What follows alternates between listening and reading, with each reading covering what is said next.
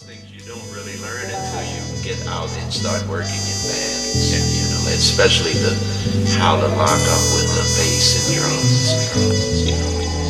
Really commit to doing whatever it is that makes that piece of music better, better, better.